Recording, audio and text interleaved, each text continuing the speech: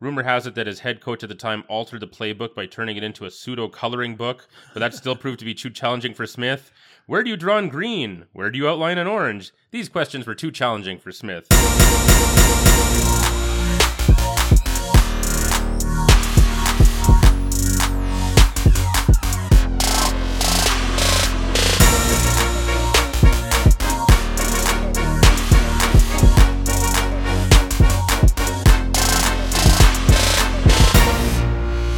We have some breaking news here on episode number 430 of Unscripted, and we welcome you to our said little program. Mike and Chris with you.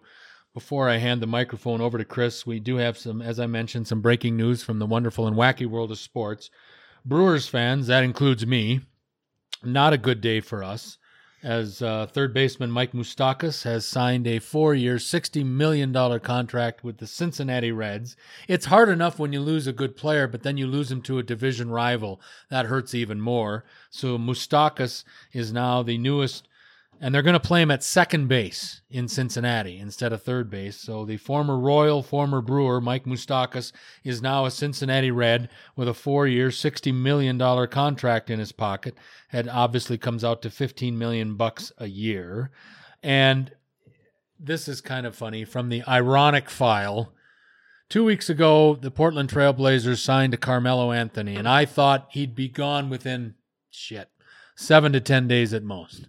Well, news out of the NBA offices in New York City today is that the NBA announced earlier on Monday, here again, Monday, December the 2nd, that Carmelo Anthony has been named the Western Conference Player of the Week for the first time in 5 years.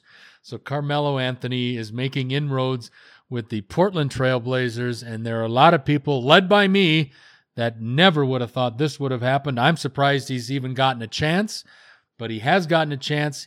He's running with it. Remember, Portland is a team that plays a lot of isolation basketball, which is a perfect fit. Obviously, when you've got Damian Lillard there and you've got CJ McCollum, those are guys that like to create their own shots, and there isn't a better place in this day and age. Obviously, there isn't a better system for Carmelo Anthony to be in than to be in Terry Stotts' offensive system out in Portland, and obviously being named Conference Player of the Week, Western Conference Player of the Week for the first time in 5 years. Last time he was named Conference Player of the Week, he was with the New York Knicks. He's been named Conference Player of the Week in the Western Conference of the NBA, and as much as this is hard for me to say, I will say congratulations to Carmelo Anthony. Will it last? I don't know, but that is a bit of a surprise. As we welcome you to this 430th episode of Unscripted, Chris has some news and notes to share with us in regard to our favorite website for our football information, and I'm going to let Chris quarterback this part of the show, and because he's much more up on what he wants to do. So I'm going to hand over the microphone of Unscripted over to the executive producer, Mr. Fluke. Thanks, Mike. So WalterFootball.com is certainly my favorite football site. It's very, very important to me, and it really provides me with a lot of in-depth analysis that you don't get from ESPN and the mainstream sports networks like TSN that up here. And CBS down there. I mean, even the ones that do a good job, like CBS does a lot of stuff right with their announcing teams and everything. But I mean, their analysis and their certainly the Fox analysis, I guess they just think that what football fans want is not information. They just want to see guys sit around and joke around and say, "Hey, fellas," and they're having a good time, and yeah. And I guess that's what they think we want. I don't know what world they live in, but they're wrong. We want information, and I say this all the time. We want one of two things. Either show me guys that are really, really smart about fantasy football or really, really smart about betting on the games. Show me a professional Vegas sharp. That would be super interesting. That would be really fascinating. Show me that. That'd be great.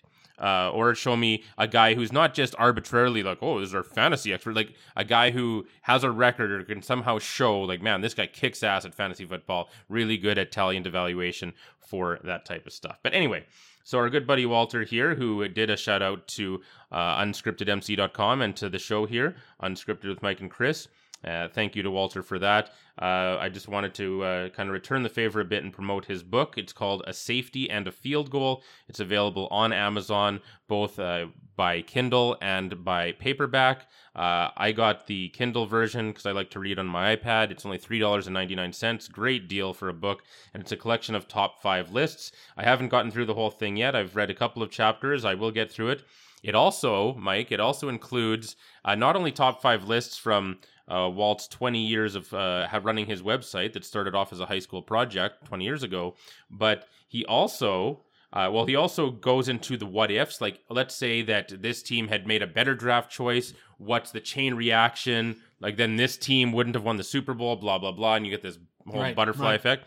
But he also, and I'm looking forward to this, so Walt and his team of guys, like, they have some really in-depth draft experts and that. They've been banned from covering the Combine by Roger Goodell. So I want to find out why that is. I haven't found it. Yeah, so that's sure. So that'll be interesting. But anyway, the very first chapter is top 5 NFL draft busts and what ifs. I won't get into the what ifs, but I will show how he introduced it. I will then represent Walt's picks, and then Mike will do his own, since Mike was paying attention to the NFL for a lot longer than I was. So let's start here. So what the caveat he has here when it comes to his draft busts, Walt says, I'm not going to factor in players who failed because of injuries, since their disappointing careers weren't really their fault. Thus, Ki-Jana Carter, Steve Entman, and Sam Bradford won't appear in my top 5. I've also excluded players whose careers were sabotaged by front office incompetence, David Carr, and situations where there were no other superior prospects available. He lists Eric Fisher, Luke Jokel, Trent Richardson, and the caviar-loving Joey Harrington. But he says, then again, perhaps Harrington should have made the list. The Lions probably could have figured out that Harrington would be a bust when he recited all 28 types of caviar in the Combine interviews, which just makes him sound like Josh Rosen to me. But anyway, we are going to move on. So I will start with number 5 here, and then we'll let Mike go with his number 5 right after. So at number 5, Walt has Akili Smith, quarterback of the Bengals, who also did go on to, I believe, be quarterback of the Calgary Stampeders here in town, if I'm not mistaken. I think he did. I don't know that. Akili Smith was with the Green Bay Packers for a training camp years ago. Was he? Yeah. I really thought that he was on the Calgary Stampeders. He might have been. I don't really know. I think that would have been he probably played like in the mid-90s, like with The Rock or something, but Stampeders Inc. ex-NFLer Akili Smith, April 26, 2007. Look at you. Yeah, look at that. Anyway. All right. Congratulations. Okay. But anyway, so Walt, just for his brief stuff here, he says the 3rd overall pick in the 1999 NFL Draft, Akili Smith was rostered for 4 years in the NFL. He threw a grand total of 5 touchdown passes in the process. By all accounts, Smith failed because he was incredibly stupid when it came to learning football. He never understood the playbook or what opposing defenses were doing. Rumor has it that his head coach at the time altered the playbook by turning it into a pseudo-coloring book, but that still proved to be too challenging for Smith. Where do you draw in green? Where do you outline in orange? These questions were too challenging for Smith. Adding insult to injury, the Bengals lost out on numerous perennial Pro Bowlers. Instead of Smith, they could have drafted impactful players like Champ Bailey, Dante Culpepper, or Edgerrin James.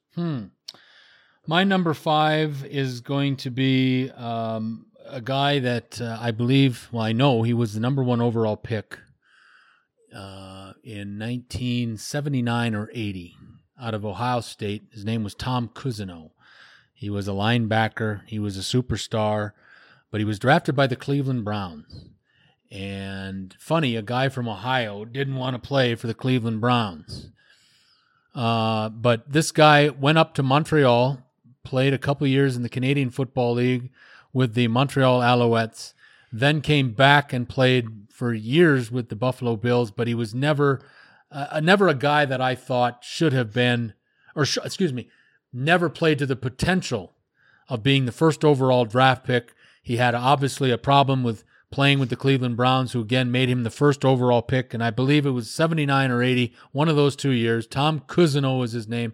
Unbelievable middle linebacker at Ohio State. Came to Canada, played with the Montreal Alouettes, but then came back to the States. Was never the same, and he is my number 5 all-time draft bust.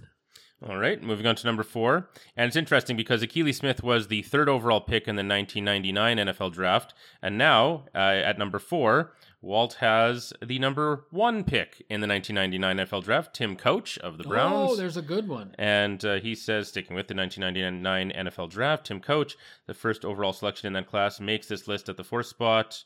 He enjoyed more success than Smith. He actually says that he actually played well in the 2002 season.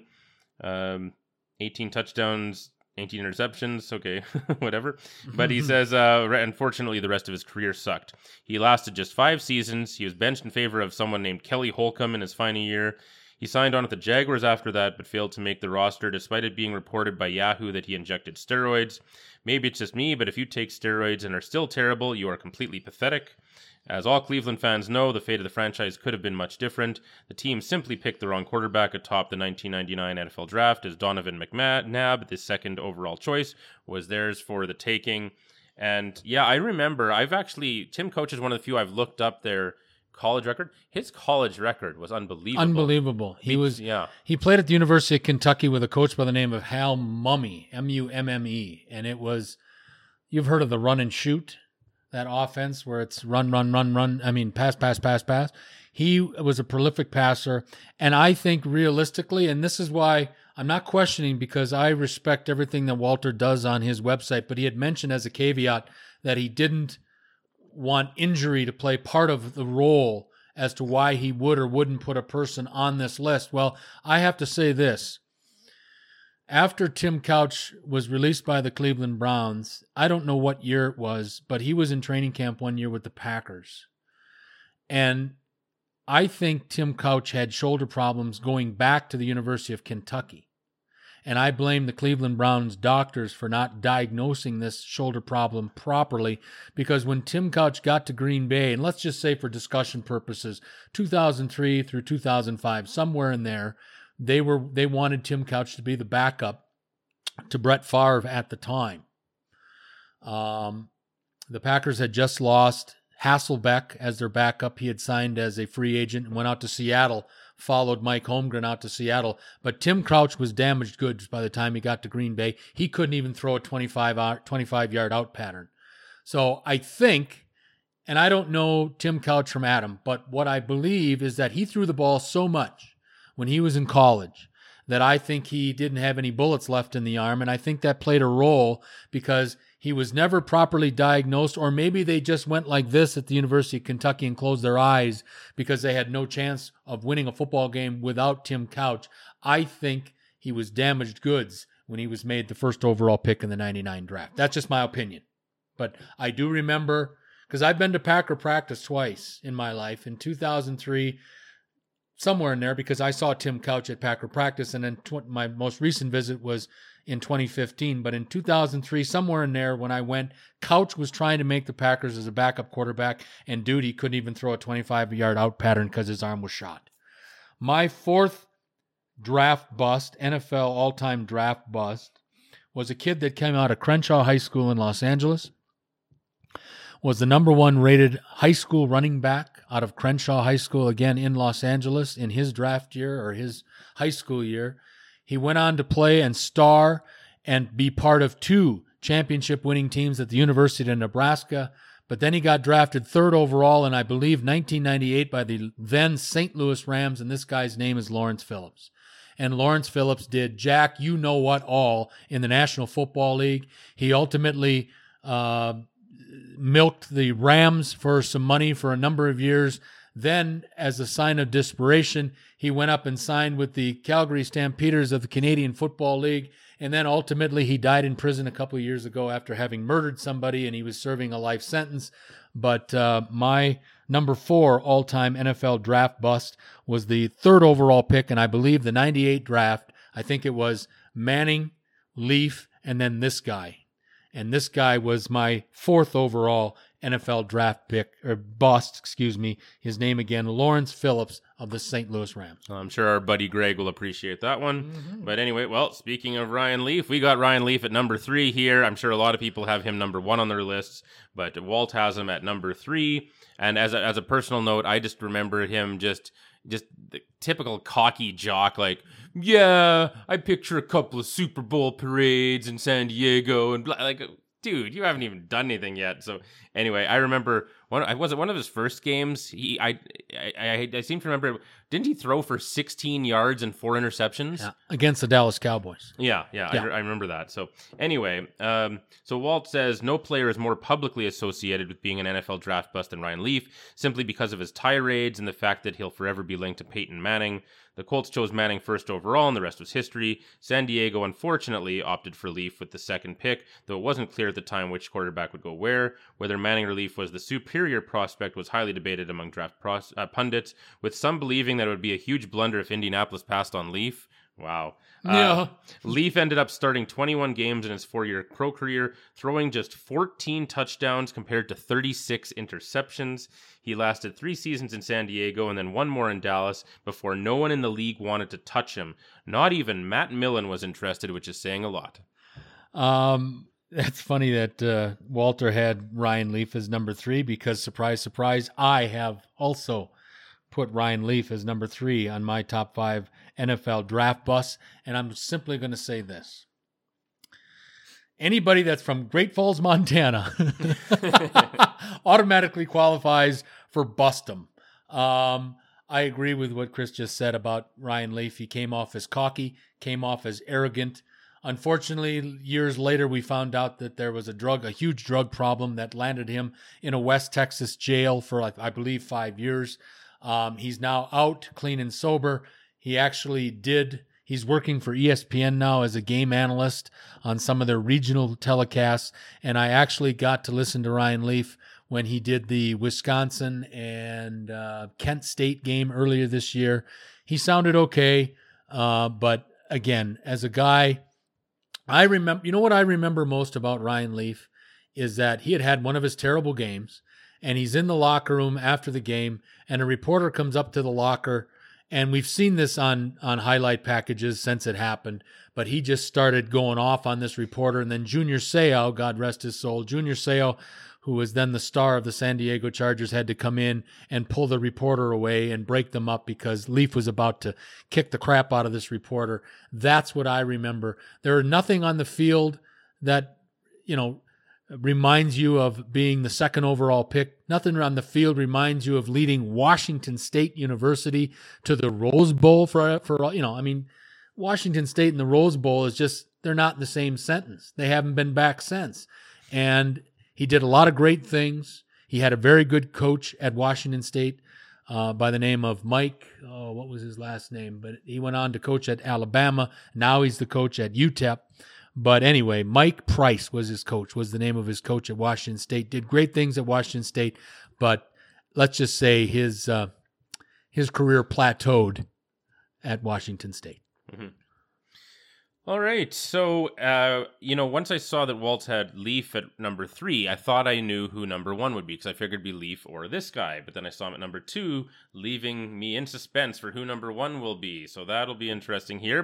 So of course, that means at number 2, he's got Jamarcus Russell, quarterback of the Raiders. And he says pretty much everyone believed Calvin Johnson should have been the Raiders' first overall pick in the 2007 draft. Johnson probably would have been the choice until Jamarcus Russell's legendary pro day workout. Current Raiders general manager Mike Mayock, ironically, and who is a great talent evaluator, then serving as an analyst on NFL Network, called it the best workout I ever saw. Russell was so amazing that angels even cried as he was making his throws. That's what Walt said. Yeah. This prompted owner Al Davis, who was undead at the time, to select. Who's undead? That's pretty funny. That's funny. To select Russell over the more proven Johnson. The rest was history. Russell went on to post one of the worst stat lines for any quarterback in a single season. In 9 games in 2009, Russell threw just 3 touchdowns compared to 11 interceptions, all while completing 48.8% of his passes. He was also guilty of 9 fumbles. Yes, he had 3 times as many fumbles as touchdowns. I don't know how that's even possible. Despite this, Davis continued to defend his quarterback. He fired Lane Kiffin, a coach who was a non-believer in Russell, and then declared to the media, "Jamarcus Russell is a great player." Davis' horde of gargoyles, zombies, and demons were on hand to slay those who dared to laugh at his ridiculous proclamation. I think 5 Raider reporters died that day. Despite Davis's legendary words, Russell didn't appear in a single contest after 2009, as he ate himself out of the league. There was even a shot of him eating what looked like Skittles while on the sideline. He also showed up to a future workout weighing 300 pounds. Authorities are still searching for the man he devoured. Okay, for my number 2 on my top 5 list of NFL draft busts, this one goes close to home for me, and I go back to the 1989, so we go back, 30 years? Yeah. Go back to the 1989 draft. The number 1 pick in the 1989 draft was a quarterback out of UCLA by the name of Troy Aikman.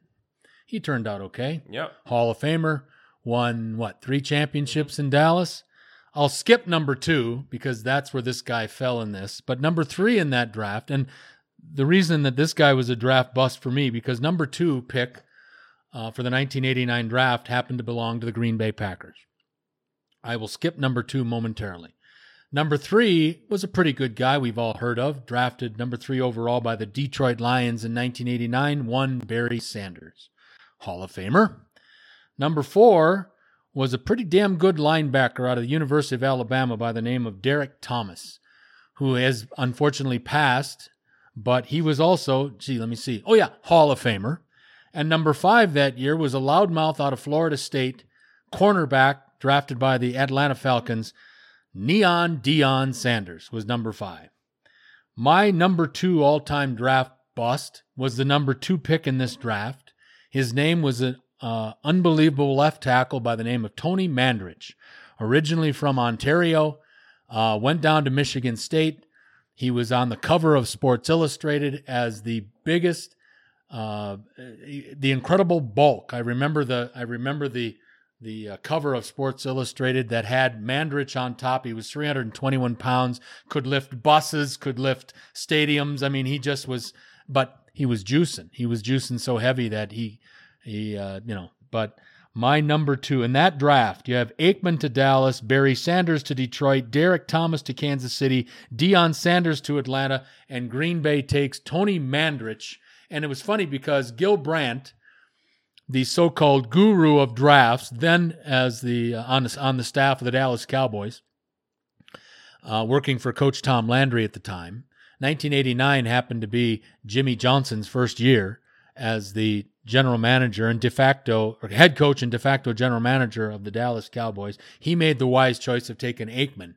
But there was quite a deliberation, supposedly, of Dallas between Aikman and Mandrich. They went Aikman. The Packers were then left with Mandrich. The Packers took him. He lasted about 2 years in Green Bay, then was out of the league for a while as he got clean and sober, and he came back and at least made something of his NFL career with the Indianapolis Colts, but he made it as a guard, not as a tackle, because once he got off all the drugs, he shrunk like about 40 pounds, and he wasn't the incredible bulk anymore.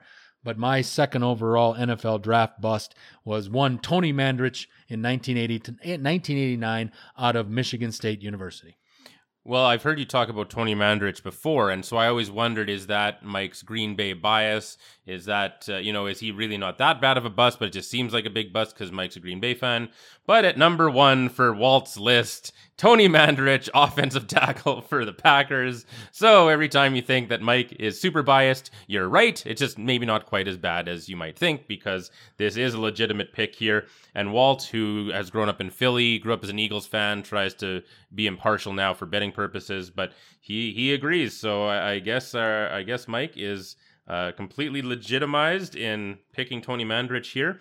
And Mike only had him at number 2. Walt has him at number 1. And right. So let's see why Walt has him at number 1. Because he says, it may seem odd that anyone was listed ahead of Jamarcus Russell on this dubious list, as the human devouring quarterback is alongside Ryan Leaf in regard to being known as the greatest draft bust. How could some offensive tackle, who wasn't even chosen first overall, rank ahead of Russell in this regard? To answer this question, I want to go back to my criteria. One item that must be considered is what the team could have accomplished otherwise. And he makes the same point as you do. And so while you were saying this, he has the top 5 list of the 1989 draft here. And I mean, as he says, that's unbelievable. All 4 of those other players are in the Hall of Fame. Mandrich, meanwhile, barely even played on offense as a rookie, being relegated to special teams instead. What the fuck is he doing on special teams? What, like, honestly, what could he's certainly not. What he did was he was the end guy on extra points and field goals. Wow. Okay. His self-entitlement issues also irked his teammates in the locker room. He was quoted as saying, "I am not like other players. I am Tony Mandrich, and they have to understand that. If they don't like it, that is just the way I am, and they are going to learn to like it." They apparently never learned, as the Packers cut him after 3 seasons. Yeah, unbelievable again, and it just gets amplified when you look at the 4 other guys that were part of that top 5, and the other 4 guys, as we've now made mention ad nauseum, that the other 4 guys, Aikman, Sanders, Thomas, and the other Sanders, all 4 of them are in the Pro Football Hall of Fame in Canton, Ohio. My number 1 draft pick, and I just switched positions. I just switched. Jamarcus Russell, to me, screwed the Oakland Raiders for $39 million for doing nothing. He was fat. He was worthless. He was stupid. He was a lot of things. And again, I've heard about that infamous pro day workout on the LSU campus, which obviously Mike Mayock and a lot of other highfalutin NFL executives were at, and a lot of people, it wasn't just Mayock, a lot of people thought that was the greatest pro day workout that they had seen. And with that arm and with that ability and that be able to do the things that, but again, then you hear about what he did in training camp, and basically you needed to break out the crayons to make sure he understood, at LSU and in college, you can still dummy down the playbook a little bit. The National Football League, it's an occupation, it's a profession, it's a job, and you can't dummy down for anybody, especially a guy that you're going to be paying $39 million over the course of a 3-year term contract. So Jamarcus Russell was my number 1 because he never seemed to take it seriously. He never seemed to get in shape. And obviously he was as dumb as a box of rocks. And ultimately, I don't know what he's doing now. I hope he's having a good life. But I can say this, that if he was smart enough, and this is a big if he was smart enough to get the proper help and work with his finances, he should have been fine for the rest of his life. And he owes a lot of gratitude to the Oakland Raiders for taking him 1 overall in that particular draft. Wow, it's crazy. But yeah, so the next chapter that we can do next time, or whenever we want to, feel like doing this, the next one will be top 5 worst NFL free agent signings. And someone that we mentioned, I'll just leave it at this, someone we may have mentioned in a positive light in the last few minutes might be on this list because they might have been a great draft pick, but you can still be an amazing draft pick and have an amazing career, and then later in your career, some idiot owner, and there's a couple that come to mind, and it's probably one of those guys, might give you tons and tons of money for nothing when you're 100 years old, and you might not be able to perform like you did when you were 22, and so you might simultaneously be a great draft pick and a Hall of Famer and have a great career, but still be on the free agent bust signings list because somebody overpaid you when you were old. Well, I've got 3 names that come to the list right now, so we'll have to do that, and we will do that because that was a lot of fun, and I do want to thank you for Walter and introducing me to his website. Have you been looking at it? Yes, I have, and I think I have a good knowledge of the National Football League, but Walter shames me, and I have to admit that I'm using a lot of his material because it's right there, and it makes me sound a lot smarter than I really am. So I thank you to Walter, and I look forward to taking a look at your book here in the very near future. Before we get out of here on this 430th episode of Unscripted, we do have to bring up a big weekend of college football games, rivalry weekend, and we won't spend a lot of time on it, but I do have to make mention of one particular game, well, 2 particular games, one that I was proud to be associated with, and one that I'm going to make some fun at. Okay? It's just my nature. Michigan fans, still happy with Jim Harbaugh? He's now been at Ann Arbor for 5 years. a more than respectable 47 up and 17 down career record as the coach of the Maize and Blue. Here's the big problem, though. After Saturday's ass whooping, I think it was 55-26, right off the top of my head, something like that. That now makes, under the 5 years under Harbaugh is now 0-5 against Ohio State. He's 2-11 overall against teams ranked in the top 10. Now again, 47-17 overall record at Michigan. Very good. Better than his predecessors, Rich Rodriguez and Brady Hoke combined. But still, at Michigan, the all-time winningest college program in NC2A history, and they can't beat Ohio State. In fact, it's gotten so bad, folks, that Ohio State has won 8 in a row in this series and 14 out of the last 15 over Michigan. So it isn't just Harbaugh, but Harbaugh is the one that's being paid $7 million a year to resurrect the Michigan program. Michigan has not played since they've instituted the Big Ten championship game. This is the 9th year. Michigan has not qualified for the Big Ten championship game. Michigan has not beaten Ohio State in 8 straight times. The Ohio State, it was 7 in a row. Urban Meyer was a perfect 7-0 against the University of Michigan. Ryan Day is now 1-0, but the more telling stat, 14 out of the last 15 times that these two marquee programs have matched up, Ohio State has been the victor. That should never happen at a school like Michigan. And although all the Michigan people are saying the right things today, that we're getting better, well, last year they lost 62-39. This year they lost 55-26. So I guess your defense is 8 points better. There's something wrong in Michigan, folks. I don't know what it is. When they played top 10 competition this year, yes, they did beat Notre Dame, but was Notre Dame a top 10 team when they played this year? I don't remember right off the top of my head. All I do know is Wisconsin kicked their ass 35-14, and the 14 came when Wisconsin was already up 35-zip.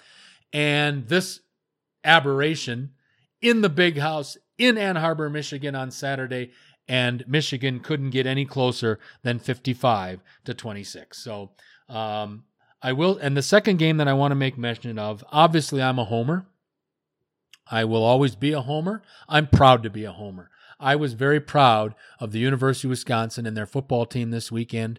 They went into Minnesota against all odds, and they beat the previously just one loss Minnesota Golden Gophers. Wisconsin just kicked the crap out of them. Wisconsin beat them 38-17. Wisconsin qualifies for their 6th appearance in the Big Ten championship game this upcoming Saturday at Lucas Oil Stadium in Indianapolis. I will say this right now. Ohio State will win the game, but I will take anybody's money.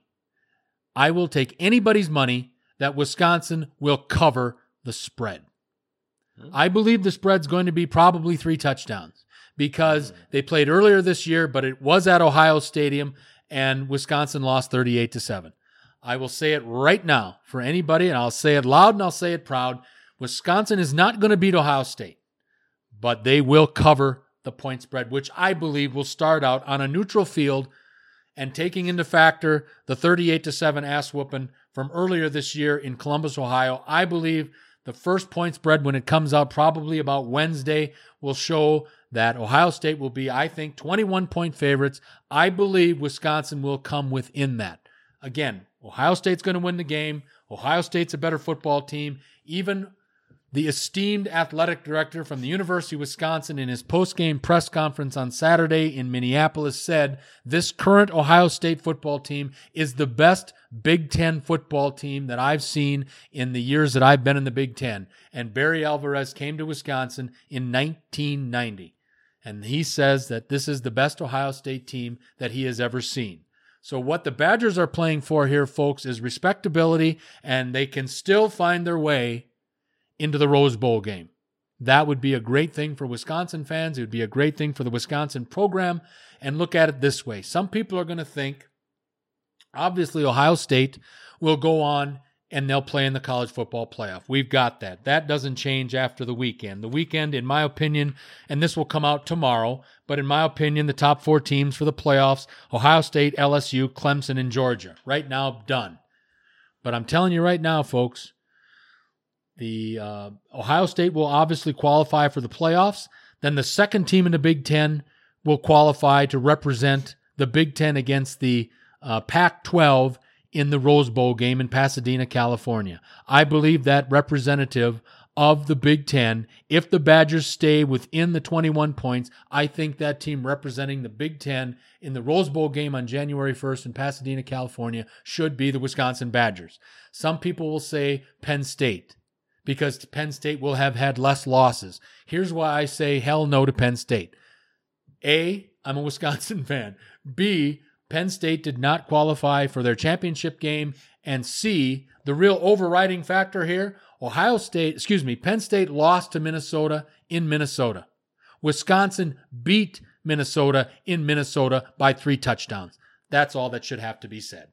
That's it. I mean, we cannot sit here and analyze shit to the nth degree here, folks. The bottom line here, on the field, Penn State went into Minnesota and lost. Wisconsin goes into Minnesota and wins by 3 touchdowns. If Wisconsin stays within the point spread, Wisconsin should be the second-rated team in the Big Ten Conference, and that should open up that avenue for Wisconsin to represent the Big Ten in the Rose Bowl game January 1st in Pasadena, California. There. Well, a lot of good things to talk about. Thank you to Chris for a great episode number 430 of Unscripted. I enjoyed it very much in regard to the 5 top NFL draft busts. It gets my head thinking, and it's always good to get my head thinking. And also, real quick, this was a bit of a surprise to me while we're on the college football topic, and I promise I'll shut up. But a lot of coaching changes this weekend. Boston College fired their coach. Ole Miss fired their coach. South Florida fired Charlie Strong. It happens every year. A lot of coaches get fired after their last game. But one thing really surprised me today, just came out earlier this morning. Chris Petersen, the guy that resurrected and made the Boise State Broncos what they are today.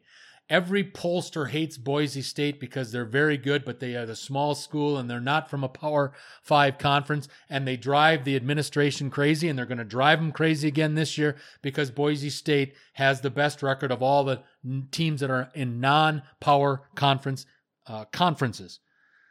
But Chris Petersen, the guy that put Boise State on the map and then left for Washington to resurrect the Washington program, for some reason, and I don't know why, I'm still looking into this, Chris Petersen has resigned this morning as the head football coach at the University of Washington, and that is a very plum assignment. If you're not familiar with the Washington Huskies program, it is a plum assignment. They've got unbelievable facilities up there in Seattle. They've got a great stadium. It's a marquee job. A lot of people don't know about it, but I'm telling you, trust me, the University of Washington is a marquee college head football coaching job, and somebody's going to be very lucky to get that job. I'm just kind of scratching my head as to why Chris Petersen decided to resign at the University of Washington. We've got to run on this 430th episode. Freeform Friday is next, a great way to end the week, and I look forward to it. So hopefully you do as well, as again we put a wrap on this 430th episode of Unscripted. Having said all that, for the executive producer of our little program, Mr. Chris Fluke, I'm Mike Jansen. Until next time.